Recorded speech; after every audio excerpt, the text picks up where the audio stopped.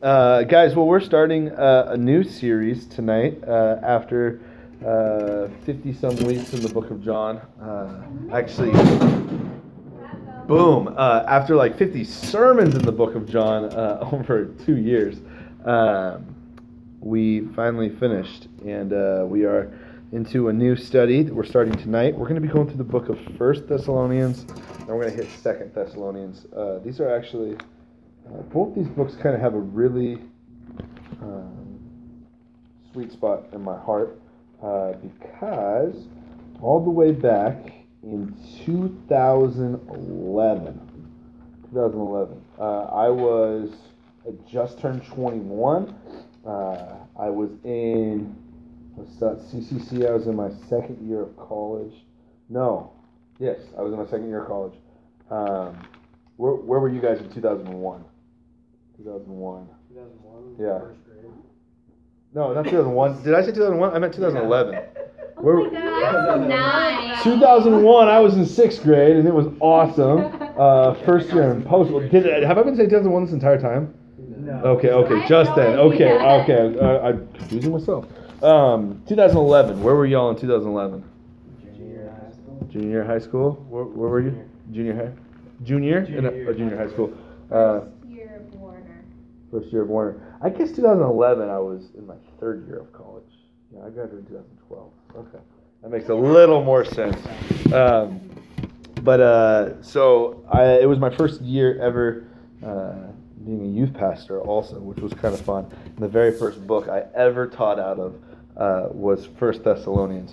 And so actually the group that I was teaching, a good majority of them graduated that year. We're in college group for a few years, and now we're all off doing their own thing. So it's kind of fun to dive back into the book that I first started teaching out of. And it's one of my favorite books in the Bible. I normally say that about every book we start because it's kind of hard to have a favorite.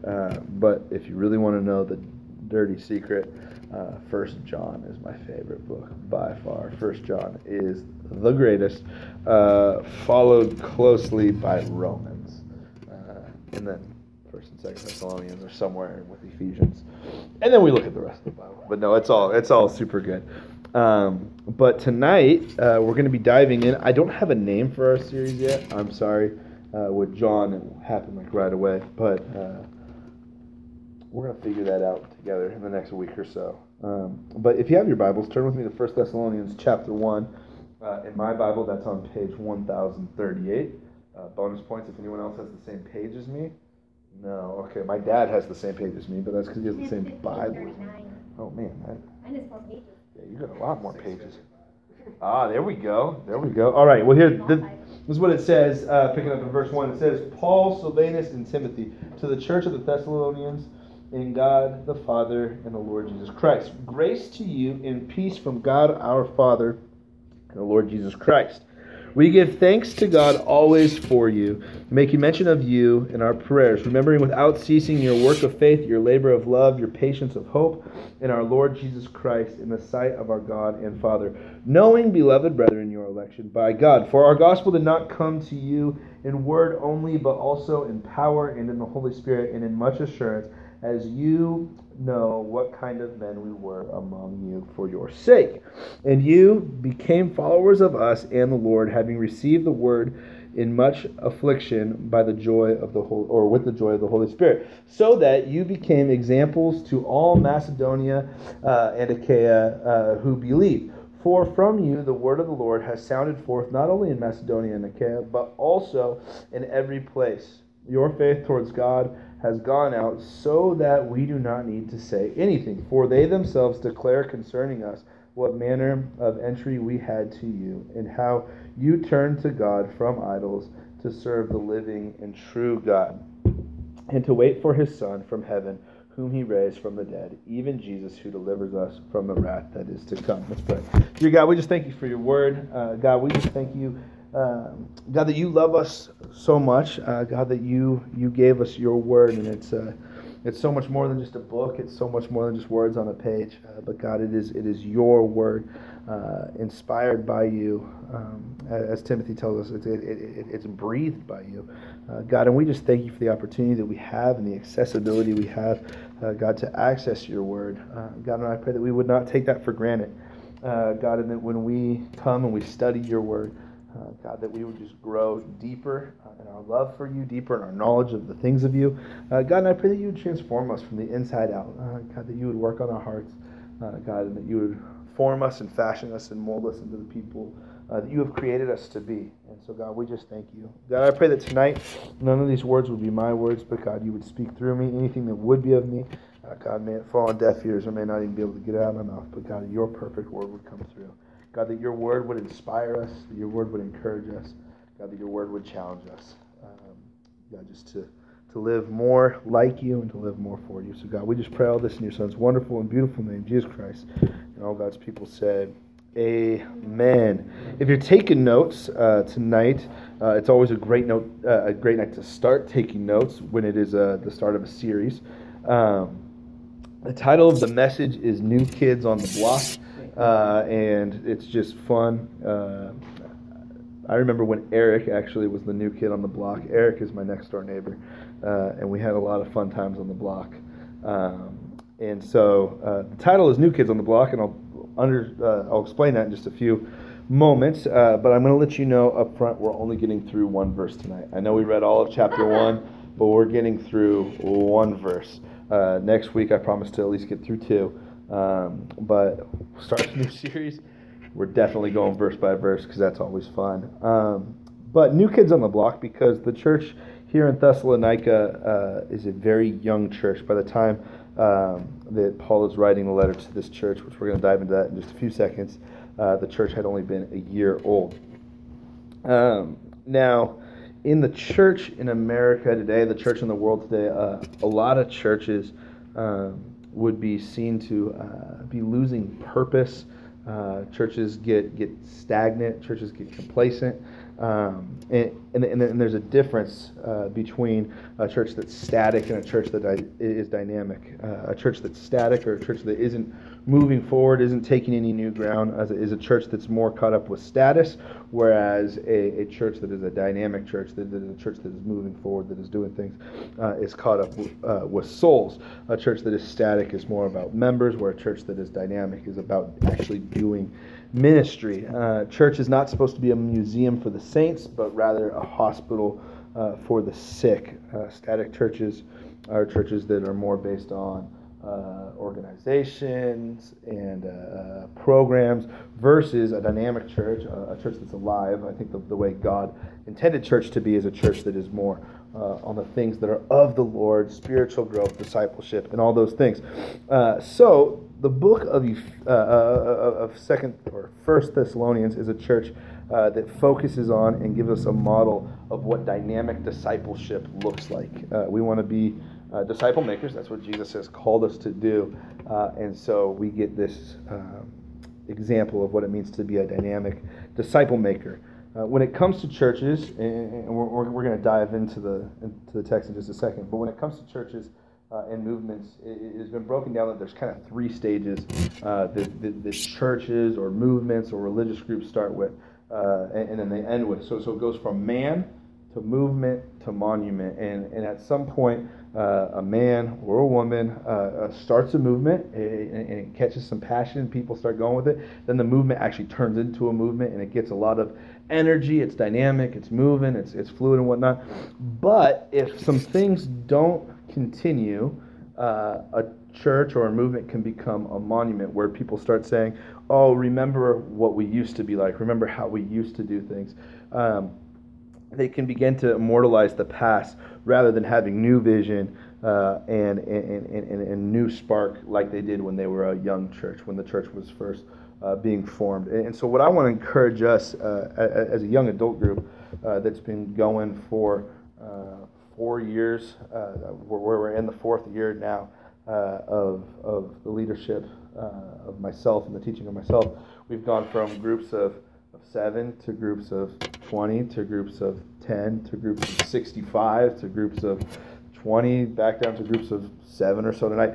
And there's an ebb and flow, and what we can never do is we can never say, man, remember what it used to be, and then begin to focus backwards. We always want to be focusing forward and saying, all right, God, what is the new work that you're doing? What is some new vision and some new purpose? And so as we're going through the book of Thessalonians, I want us to be thinking to ourselves, what maybe is God saying to us as a group? And what is God saying to me? Maybe we catch some vision, maybe we catch some purpose for what it means to be a dynamic disciple maker. And so we're going to dive into that in just a few things. Now, churches getting to a place of complacency, a place of stagnancy, a place of static is not just a modern thing that's happening in modern churches. I don't want to scuff and say bad things about modern churches. Thing that's been going on in the church for as long as the church has been around. We see even in the book of Revelation, Jesus writes to the church in Sardis, he says, hey, I know you're doing things, but you're dead. And so it's time for some new life, some new action. So Thessalonians, Paul writing to the church in Thessalonica, was a church that was 1 year old. And we see in verse 3, it says this, remember without ceasing your work of faith, your labor of love, and your patience in hope. 3 things that we see mentioned in 1 Corinthians chapter 13. 3 of the most important things that are at the end that persevere all the way to the end is faith, hope, and love. And these are 3 things that are operating in a strong and vibrant passion here in the church in Thessalonica. And so as we continue on in this series for however many weeks that's going to be, let's look at how our faith can grow, how our love can deepen, and how our hope can be secured and firmly fashioned in the things of the Lord. So, one of the things that marks not only the church here in Thessalonica, but that marks just a healthy church is a church that is zealous about service. And I'm not saying service like, yay, Sunday morning service, but service as in actually doing things, serving not only each other, not only serving the church congregation, but serving the community. We want to be a people who are not only engaged in the church, but we want to be engaged in the community and the culture around us. And so how do we get involved? How do we become a part of that?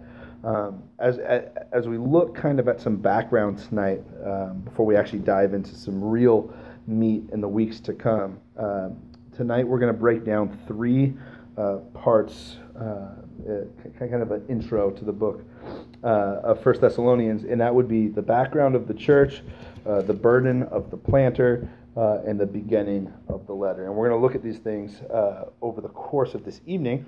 So if you have your Bibles, I know we're in the book of 1 Thessalonians, but turn with me back to Acts chapter 17, because really you can't study the book of 1 Thessalonians without actually looking at Paul while he was in Thessalonica.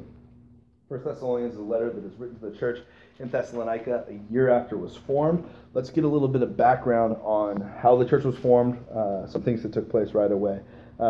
So before we actually dive into Acts chapter 17, it's important for us to know that Paul is the one writing this letter, and Paul went on many missionary journeys, and this current one he was on, he's in, if you were to flip back just a page or so to verse chapter 16 of the book of Acts, we see that Paul had met a man by the name of Timothy, and he was hanging out with Timothy, and he's doing some stuff in the region known as Derbe and Lystra, not Listerine, but Lystra, and they're hanging out there, they're doing ministry, and Paul wanted very badly to go to Asia. He wanted to go to his friends in Ephesus, his friends in Galatia and Colossae. But we're told in chapter 16 that the Holy Spirit was restraining him from going to preach the gospel in Asia. So a question that could be raised is, wait, the Holy Spirit restrains people from preaching the gospel? And the answer is yes. And it's like, wait, what? That's kind of counterintuitive. The Bible tells us that the steps of the righteous are ordered by the Lord. You could probably add a tagline onto that the stops of the righteous are ordered by the Lord also.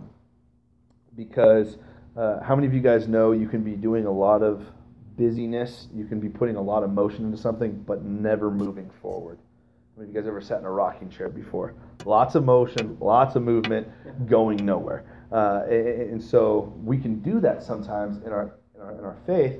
And so the Holy Spirit sometimes will say, all right, hey, enough's enough. Like, stop, slow down, grow, and then go. And so we're going to look at how Paul dealt with this, because Paul so badly wanted to go to Asia, but the Holy Spirit is restraining him from going. So he's praying and he's asking the Lord, hey, where am I going? And in chapter 16, verse 6, we see he gets this thing that has been called by theologians as the Macedonian call. He's praying, and a man from Macedonia shows up and is like, hey, Paul, come and preach to us in Macedonia. Paul's like, all right, I'm going to Macedonia. So we see that he goes, he travels to Philippi. Some things happen in Philippi. He establishes a church, and then he travels 100 miles to the south to the city of Thessalonica, and that is where we're going to pick up here in verse 1 of chapter 17. It says this: Now when they had passed through Amphipolis, probably messed that one up, and Apollonia, they came to Thessalonica, and there, where there was a synagogue of the Jews. Then Paul, as his custom was, went to them for 3 Sabbaths and reasoned with them from the Scriptures, explaining and demonstrating that Christ had suffered and rose again from the dead, and saying this Jesus whom I preach is the Christ, or is the Messiah. And some of them were persuaded, and a great number of devout Greeks, and not a few of the leading women, joined Paul and Silas. So he goes to this church in Thessalonica. Why does he go to the church in Thessalonica? Well, more than one reason. The Holy Spirit obviously is leading him, but it's kind of the next city in the stop of Macedonia. So if we had a map, just imagine Turkey right here. This is Asia. This is where the Holy Spirit's telling him he can't go. And so he is now in this area called Macedonia, which is the upper northern part of Greece. It's kind of the part that has like the 3 fingers, peninsulas and whatnot, and Philippi's up there. Well, about 100 miles to the south is the city of Thessalonica. Now, Thessalonica is a very important city for not only the Roman Empire, but before that, the Greek Empire, the Persian Empire. You used it a bunch, and it was the capital of Macedonia. It had a very important road that ran through it, much like back in the day, Route 66 in the United States kind of connected everything, and you went on Route 66 to get from one place to point B. This was the name of the road. It was the Via Egnatia. Really, it was just the important Roman road that connected Roman Greece to Roman Italy, and Roman Greece to Roman Asia. And so because of this, it was a major trade city. It was a booming city. It had over 200,000 people. It had the largest coast in all of Greece. And it was nicknamed by Greek historians as the key to Macedonia, the key to Greece. Because if you, in a wartime, if you had taken over Thessalonica, you controlled all of the trade. You could put an embargo and do all that good stuff. But it was full of people, over 200,000. This is a metropolitan city, very big. And there were a good deal of Jews in this area of Greece. So there was a bunch of Jews and a bunch of Greeks. So it was a great spot for Paul to go. Now, the morality of the city of Thessalonica was like pretty much all ancient Greek cities were. Pretty bad morals. Lots of sex and weird sex. Lots of just crime and evil, lots of idol worship. And so Paul was jumping into a city that was very ripe and ready to hear the gospel, in a city that needed the gospel. And so we see him go, and what does he do? He goes, as is his custom, he goes into the synagogue for 3 Sabbaths, and he reasons with them from the Scripture. Now, this was his practice for more reasons than one. But the main part is he went first to the Jews, then to the Greeks. Most of the time, there was maybe 1 or 2 Jews that would be like, oh yeah, Jesus Messiah, sounds great. All right, we're going to do it. And they'd join him. But when you go to the Greeks, we'd see some big multiplication occur. So he's there for 3 weeks, establishes a church, and the church begins to grow pretty rapidly. Not only was it a key city, but it became a key church. How's it going, Dusty? Come on in, man. And so it became a key church, and we see that mentioned in 1 Thessalonians, just a few verses after the first one, which we read, where it says, "Your reputation is known not only in Macedonia and Achaia, but throughout the entire region." So this became a very influential church. But not only were there those who believed, but there were those who opposed and who were pretty frustrated with some of the things that was going on. If we continue on in Acts chapter 17, this is what it says, picking up in verse 5. It says, "But the Jews who were not persuaded, becoming envious, took some evil men from the marketplace." Now, I use the New King James Version. Some people use the NIV. Some people use the New Living. Other people use, there's a whole bunch. Not many people use just the old school King James anymore for a lot of obvious reasons. But sometimes the King James actually has some of the coolest phrases in it. So that part where it says, "And they took some evil men," this is what it read in the King James. This is cool. "And they took some lewd fellows of the baser sort." Some lewd fellows of the baser sort.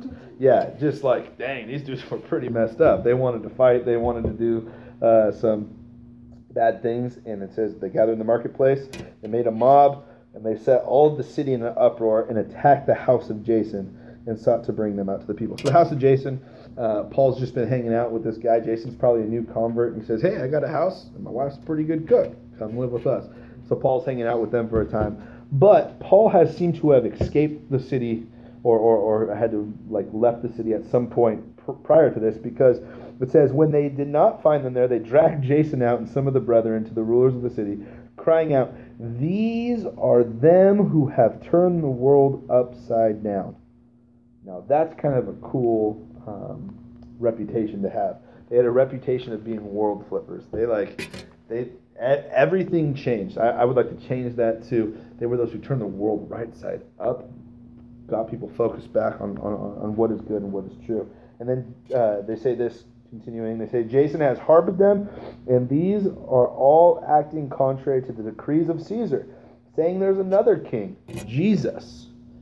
And they troubled the crowd and the rulers of the city, they troubled the crowd and the rulers of the city when they had heard these things.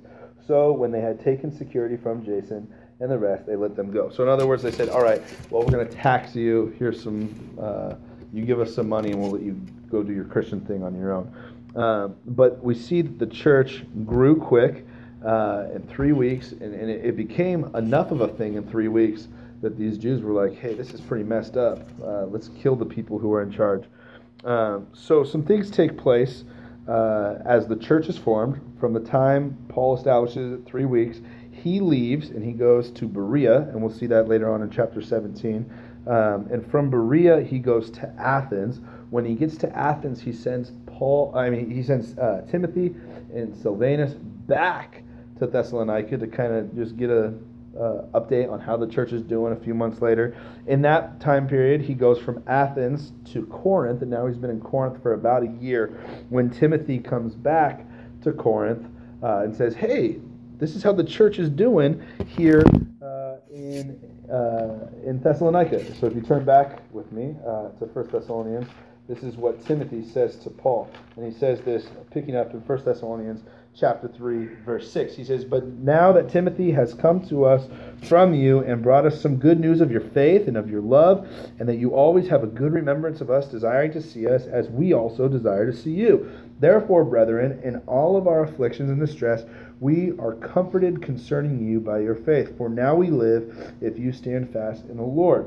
For what thanks can we render to God for you, for all the joy with which we rejoice for your sake before our God, night and day, praying exceedingly that we may see your face and perfect what is lacking in your faith." So Timothy says, "Man, this church is doing great, Paul. They're awesome.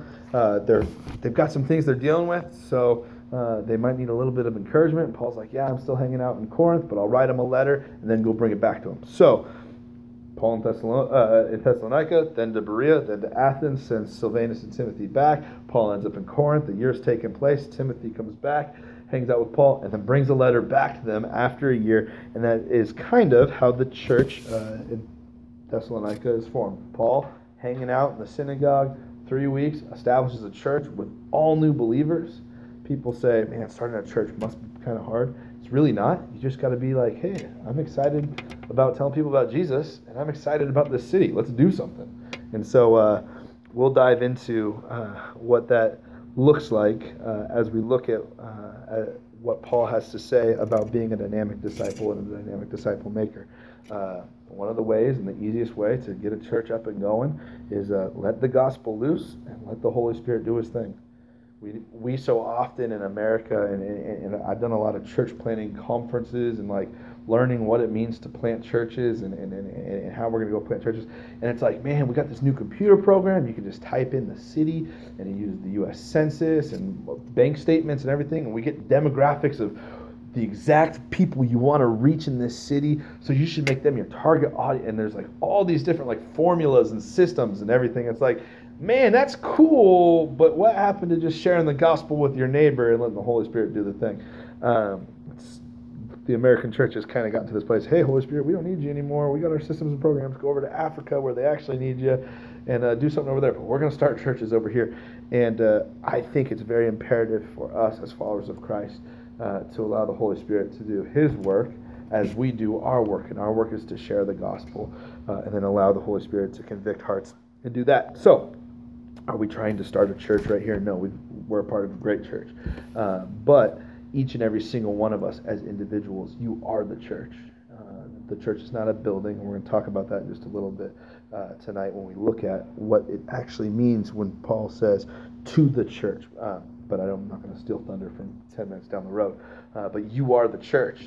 And so you need to be doing what God's word calls us to do, and that is to make disciples. How do we do that? We share the gospel, and we allow the Holy Spirit to do his job. So really that's kind of the background of the church. Our second point for tonight is we're going to look at like the burden of the planter, Paul being the church planter here. So why did Paul write this letter? He gets glowing reports from Timothy, but he also has a few concerns. So these are Paul's burdens. He's probably got more than this, but as I look at it, I see 4 very distinct burdens that Paul has for the church in Thessalonica and being a reason for writing this letter. The first is to give them encouragement during their growth. Okay, the church is growing rapidly. People are being added to this church daily. And so Paul gives them some encouragement. You're going to see as we continue to do the study, he says, keep it up. Keep doing a good job. Keep sharing your faith. Do more. Do more. Do more. Keep it up. Do good. It's dangerous for us, not only as believers, but for the church as a whole, to get to a place where we level out, where we plateau, where it becomes more about memories rather than what God's going to do in the future, where churches begin, or people begin to look back and be like, man, I remember in 1998 when I was on fire for God. Okay, what changed? Let's get back to when you were on fire, and let's be on fire continually growing in the Lord. And so rather than looking back, we got to look forward and see how God is still going to work and how he can still use us. And so I heard it said this way, and I think this is really good. You as the believer, you're like a tree. You're either going to die or you're going to grow. Trees don't stay the same height. They continue growing or they die. And so we as believers, we need to be like that. Firmly rooted, like a tree, and we should be growing. I don't want to see anyone die. So let's continue to grow in the Lord. Keep stretching forward onto the sun like a tree would be. They're growing. They're trying to get as much sunlight as they can so photosynthesis can take place. It's the same for a believer. We are growing, and we should be growing closer to the Son, Jesus, and that photosynthesis that takes place in us as believers, that spiritual growth, spiritual maturity that comes from spending time in God's Word, spending time in fellowship, spending time in prayer. So he's writing to encourage them during their time of growth. Secondly, he's writing to strengthen them during their difficulties. This is a church that is facing persecution. People are being dragged out in the streets and being forced to pay money. People are being dragged out in the streets. They're being beaten. They're being accused, not falsely, but very poignantly, of being people who turn the city upside down because they're just telling everyone about Jesus. And he says, hey, be strengthened in this. Know that you're doing good. Persevere, because perseverance leads to character, and character produces hope, as he wrote the church in Rome. Not only is he writing to encourage them during their growth, not only to strengthen them during their difficulties, but he's writing them, and he has a burden for them to have purity when they're surrounded by so much filth. It's a city where morals are loose, where no one really cares what's going on, and they're just living in sin. And he says, hey, the temptation is there. Stand strong. Stand pure. Do the things that I taught you when I was there. And so he says, I've got a burden that be pure. Be pure. Be pure. And then the fourth thing that I pull out of this is that he's bringing some instruction for their confusion.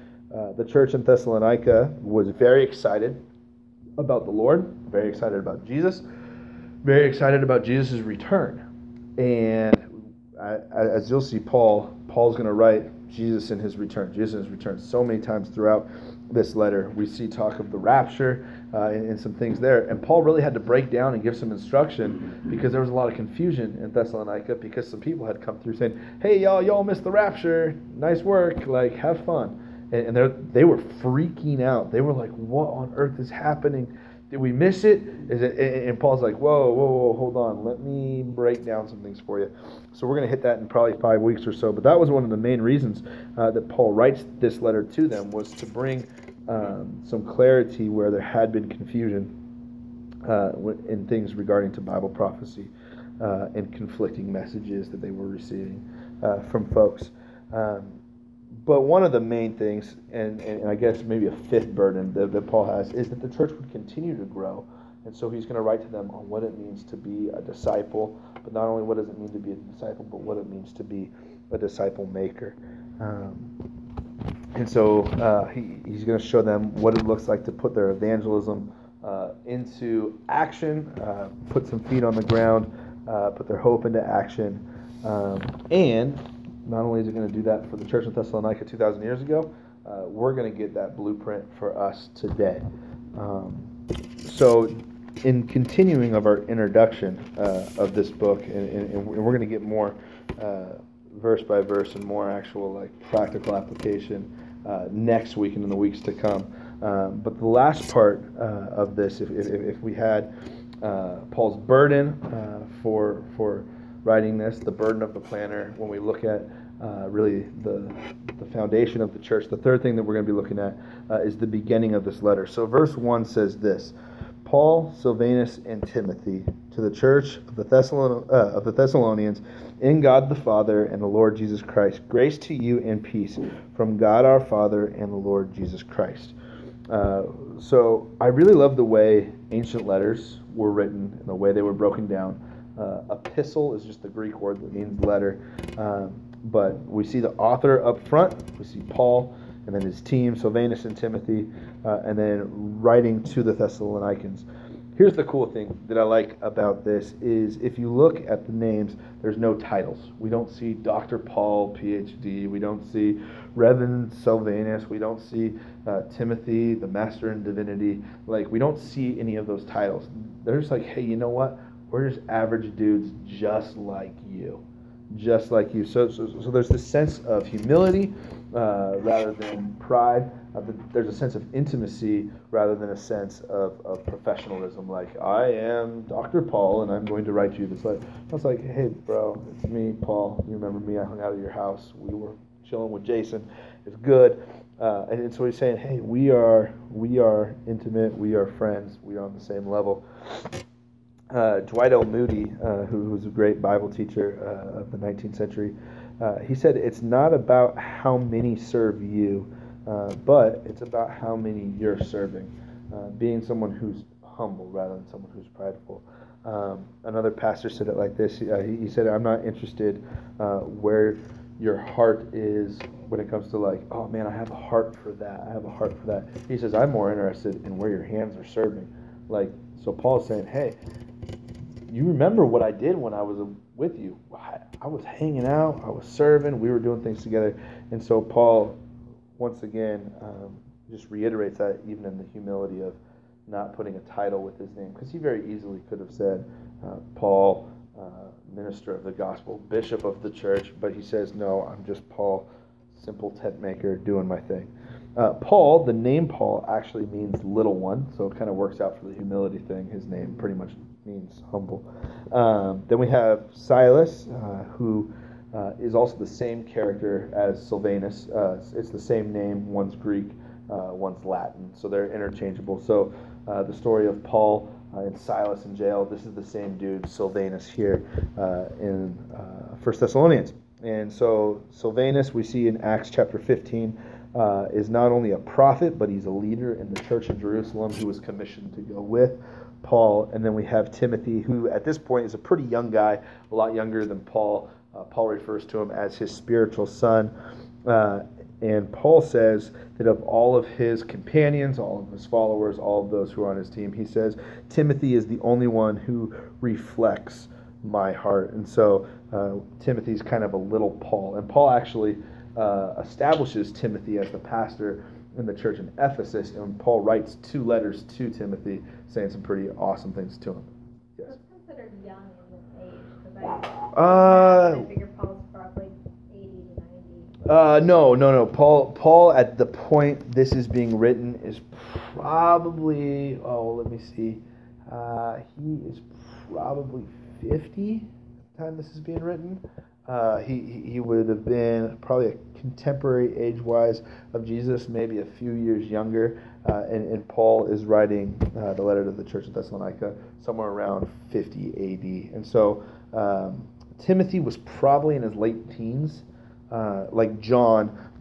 When John was during the ministry of Jesus, he's considered one of the young disciples. Most scholars believe John was 14 at the time Jesus was doing his ministry, and so young Timothy's probably in his late teens at the latest, probably early 20s, but for the time he's a young man, so he's of man age, because the age of adolescence didn't exist back then, and so he would have been someone who could have been working, but wouldn't have been someone who would have been like a professional yet. So probably late teens would be my best guess. So Silvanus, we don't actually know how old he was, but if by the time Acts 15 comes around, if he was a prophet and a leader in the church of Jerusalem, he was probably in his mid-30s, probably 40, so somewhere around there.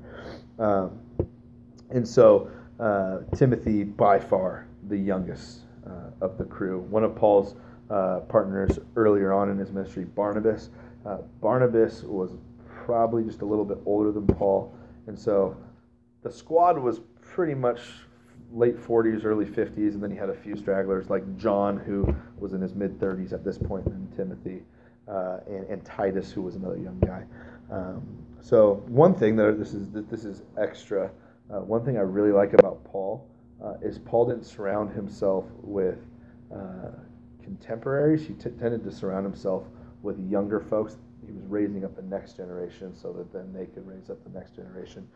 And so that's just really good leadership, I think. Yes? This might have absolutely, it probably does have absolutely nothing with what you're talking about. But like in the times of Noah, people lived hundreds of years. Yes. Why now is it so much closer? Like now in like where they're riding, why is it very, very, like the lifespan was probably similar to what we have today. Yeah. The lifespan was pretty synonymous with what we have today. Why was it different than when people like at Noah's time were living 960 some odd years? There actually is like some science behind it, and so a little pause on the sermon because you asked the right question. I love talking science and all that stuff. Dan could probably answer the question because we've talked about it in our Friday morning Bible study and whatnot. But we're told in the book of in the book of Genesis that when God created the heavens and the earth, there was a firmament around the earth, and he says the waters that were above with the waters that were below. So the earth had water in its crust, but it also had a vapor canopy that was around the entire earth. So some moisture that was outside of the atmosphere, kind of like a water bubble. Yeah. There's no rain until Noah. Right. And so, but on the outside of the atmosphere, there was actually liquid water. around it. And we see that in some moons right now, like NASA using Hubble. They're like, man, there's water in the atmosphere. That's weird, because we don't have it on our Earth currently, but they did. This was what creation scientists would believe prior to the flood, because when the flood takes place, it says the waters broke from above and from beneath, so boom, flood, obviously lots of water coming in at once. But what does water do to light? Water reflects light and it refracts light. Now when when light is coming from the sun, light comes in 3 and only 3 wavelengths. It's kind of interesting. Light, one thing made up of 3 things. Romans chapter 1 verse 20 tells us that God's invisible nature, even his Godhead, is made known through creation. So God being 3 in 1, but that's a completely different story. I get really excited about these things. Light is made up of 3 things. It's made up of luminiferous, which is the illuminating light, the light that is bright that makes us be able to see. It's made up of infrared, which is the heat light, and then it has ultraviolet, which is the spectrum that we can't see, but it's also the spectrum, and it's the kind of light that has radiation that brings about things like cancer, brings about deformities, and so there's a lot of things that ultraviolet does to humankind, let alone life in general, that's harmful. Now, with a vapor canopy, ultraviolet light, the way the wavelengths move, they're not long and boisterous like luminiferous and ultraviolet is. Those ones are super wide wavelengths, so they're able to pass through. But ultraviolet has a very small wavelength, and so it bounces off of things. And so just like if you were to point a laser pen at a mirror, it bounces off, and then you can make cats jump on the other side of the room when you're not even looking at them. That's fun. Same thing with the ultraviolet light. It would hit the vapor canopy, and it would bounce off. So what theologians and creation scientists have theorized is that the reason why people live so much longer, one, there would have been a universal temperature because there's no rain, there's no like weather patterns, because that stuff's all created or caused by heat that's coming from the sun and other things. And so it would have been pretty tropic throughout the entire Earth. But also, there's no ultraviolet light getting through, so none of the cancers, none of the all those things that have drastically affected human lifespan, let alone after the flood and whatnot. And by the time we get to Abraham, God tells Abraham, man's day is 120 years, and so man's not going to live more than 120 years. And when you look at known history and recorded history, since those people who are recorded in the Bible, we don't have anyone breaking the record of 120. So when God said man's not going to live any longer than this, he kind of put that in play. But there's some science, and then there's just God's word being God's word. So absolutely. The oldest person we probably have New Testament is John, and scholars say he died somewhere around the age of 95 to 101. Some scholars would say he made it to 102. No matter what, though, he made it to heaven, so that's pretty cool for him. But John, since he was super young during the time of Jesus, the book of Revelation, 1st, 2nd, 3rd John, and the Gospel of John, those are all written in the 90 ADs by John. Every other apostle is dead. And pretty much every other first-generation Christian is dead. John's kind of the Yoda amongst this group of younglings, and so he's like, hey, I've been around a little while. And so he was actually the only one who didn't die via martyrdom either. He wasn't killed for his faith. They tried many, many times to kill John, but Paul didn't have it as easy as John. Paul was off pretty quick, but Paul established quite a few churches, but he died in about 63 AD, at the same time Peter did. So probably in his late 50s, early 60s. So, yeah, awesome question. Tangents, sorry. Yeah, tangents are fun. You and your dad are both so much fun. Yeah. Like a wealth of knowledge. Yeah, it's Friday nights. This is a shameless plug for our Friday morning Bible study we do. Some Fridays it's at 9 in the morning, later it's at 9:30, but we do it here in this room. And it's Bible study, but there's no like breaking down sermon, like boom, here's a sermon. It's like, hey, we got questions. Let's just dive into it. Let's hash it out. And I think the first time we did it, we looked at the clock and it was like 3.5 hours later. We're like, wow, we talked about so much stuff. And so it's super fun. So if this is the kind of like dialogue you guys love having, Friday mornings we do this. And if that doesn't work for you, Friday mornings, well, we'll try and set up every few months on a Tuesday night. We'll just do Q&A time. Q&A time's a blast. I love it. And I don't like teaching topically. I love teaching verse by verse, expository, and exegetically. But question and answer time is super, super fun. And yeah, don't get me going because you guys will be here for a few more hours. So we're going to dive right back in. So awesome. So what we'll notice is we have the writers, but then who is it being written to? It's being written to the church of the Thessalonians and the church of God, the church that is in God. So it's a church that has dual address. It's the church that is in a physical location, but is also the church that is in Christ. And we, as followers of Christ, we also have a dual address. Not only are we here in Clackamas, but we are in God, and we've got to remember that God puts us in our physical addresses, but we are of God, and God is our main address. We are ambassadors to earth. Paul says we are aliens, not extraterrestrials, but we are ambassadors of a different nation, a different kingdom, that kingdom being heaven. But what I really want to look at is the word church there in verse 1. To the church, the Greek word there for church is ekklesia, which is the name of our Tuesday night Bible study. Go figure. We just pronounce it wrong, but we do it on purpose. It's ecclesia to us because we're lazy Americans. It's actually ekklesia to the Greek scholar, but everyone, it just reads easier, ecclesia. We just let it roll. But ekklesia is a Greek word that means the group of people or the gathering of people. It has its root word, which is, I'm not a Greek scholar, so don't make fun of me, but it's ekkleo. Ekkleo. Okay? Everyone say ekkleo. There you go. Now you all speak Greek. That's awesome. And that means the called out ones, those who have been set apart. And so the church is those who are a group of people, a gathering of people who are the called out ones. And so we see here that this church is not only a church of a city, but it's the church of God and of Jesus Christ. And Paul's going to break down, as we look at this, that the purpose of the church is not politics, is not social justice, but the purpose of the church is spiritual growth and the spiritual growth of the believer and growing closer to the Lord. He then goes on to end the first verse by saying, "Grace to you and peace from God our Father and the Lord Jesus Christ."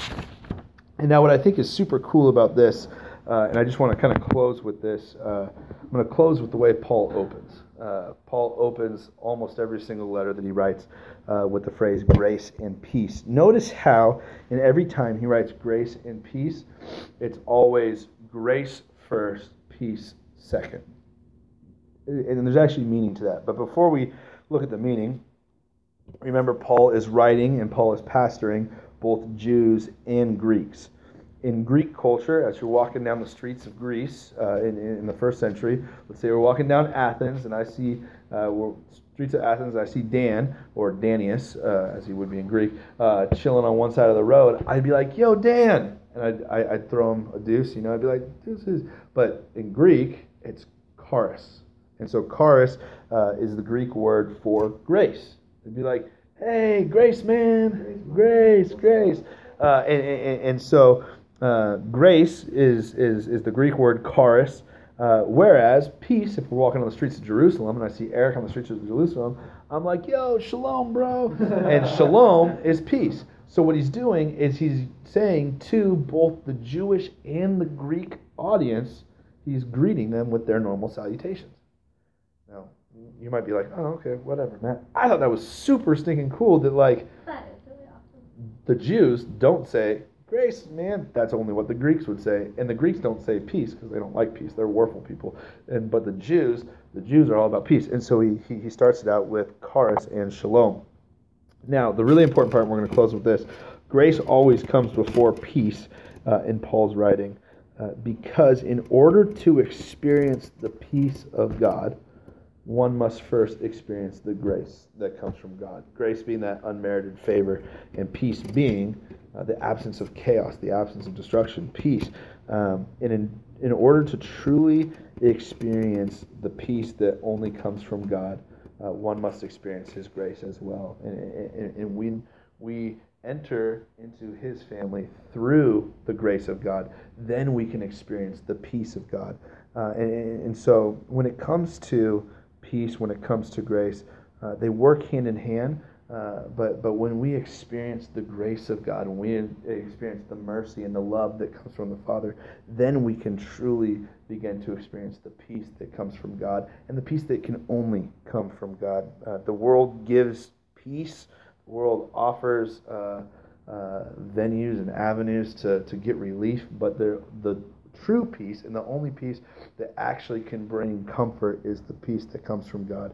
And one cannot experience that peace unless they have tasted of God's grace. And so I just want to encourage each and every single one of us tonight, when we look at our lives, when we look at the lives of our friends, our family, our brothers and our sisters, the grace of God is the entrance to the peace of God. It is the path that leads to peace. And so in a world that's full of chaos, in a world that's full of turmoil, if you have given your heart to Jesus, you have tasted of His grace. Now go be that grace. Bring that grace to the world around us. Rather than bringing condemnation, rather than bringing judgment, we got to bring grace. Now there's some things that God says, hey, don't do that. And we're told, hey, don't do that, and let people know, don't do that. But grace and love need to abound more. And so let's be a people, let's be a church, let's be individuals who operate in grace. And when we operate in grace, we can bring peace to the people around us. Amen? Amen. Amen. Let's pray. Dear God, we just thank you so much for your word. God, we thank you, God, that you have given us, God, just not only a set of guidelines to live by, but even more than that, God, you've given us freedom to live, God, in your grace. And God, you've given us your word to encourage us and to build us up, God. And I just pray that each and every single one of us, God, who are here tonight, that we would, God, that we would know what your grace is, and God, that we would experience peace that comes from you. God, that we would have the reputation of being those who abound in love, who abound in faith, God, whose hope is set and whose hope is fixed on you. God, may it be said of us that we are those who turn the block upside down. God, that we would be people who bring Jesus with us. God, and it ruffles some feathers, but even more than the feathers being ruffled, their hearts are changed. And God, like Paul, who established this church in just 3 weeks, God, we have a lot more than 3 weeks where we can be just saying, hey, Jesus, Jesus, Jesus. God, may we be people who are about our Father's business, sharing the love of Jesus wherever we go. And God, we just pray that as we do that, as we let loose the gospel, that we would allow the Holy Spirit to move. And so, God, we just thank you. And we praise you. God, I just pray even right now that you'd put in our hearts and in our minds, God, just maybe a friend, a relative, a coworker, a classmate. God, just put a picture in our mind of them, God, someone who needs to hear the story of grace, who needs to hear that there's a God who loves them, God who needs peace. And God, I just pray that you would give us that boldness. You, by your Holy Spirit, would give us the boldness to go share with them this week that, hey, God loves you, and God has a plan for you. And God, I just pray that even now you'd be preparing the hearts of the people you're showing us in our minds, God, that you would be preparing their hearts, God, to hear the word. And then when we plant the seeds, it would fall in good soil. And God, then as we learn what it means to be a dynamic disciple maker, God, that we would be able to disciple them so that they could then go and make disciples who make disciples, and so on and so forth, God. So we just thank you and we praise you. Go with us as we go from this place. And we just pray all this in your Son's wonderful, beautiful name, Jesus Christ. And all God's people say, amen. Amen. Awesome, guys. Well, I'm super excited.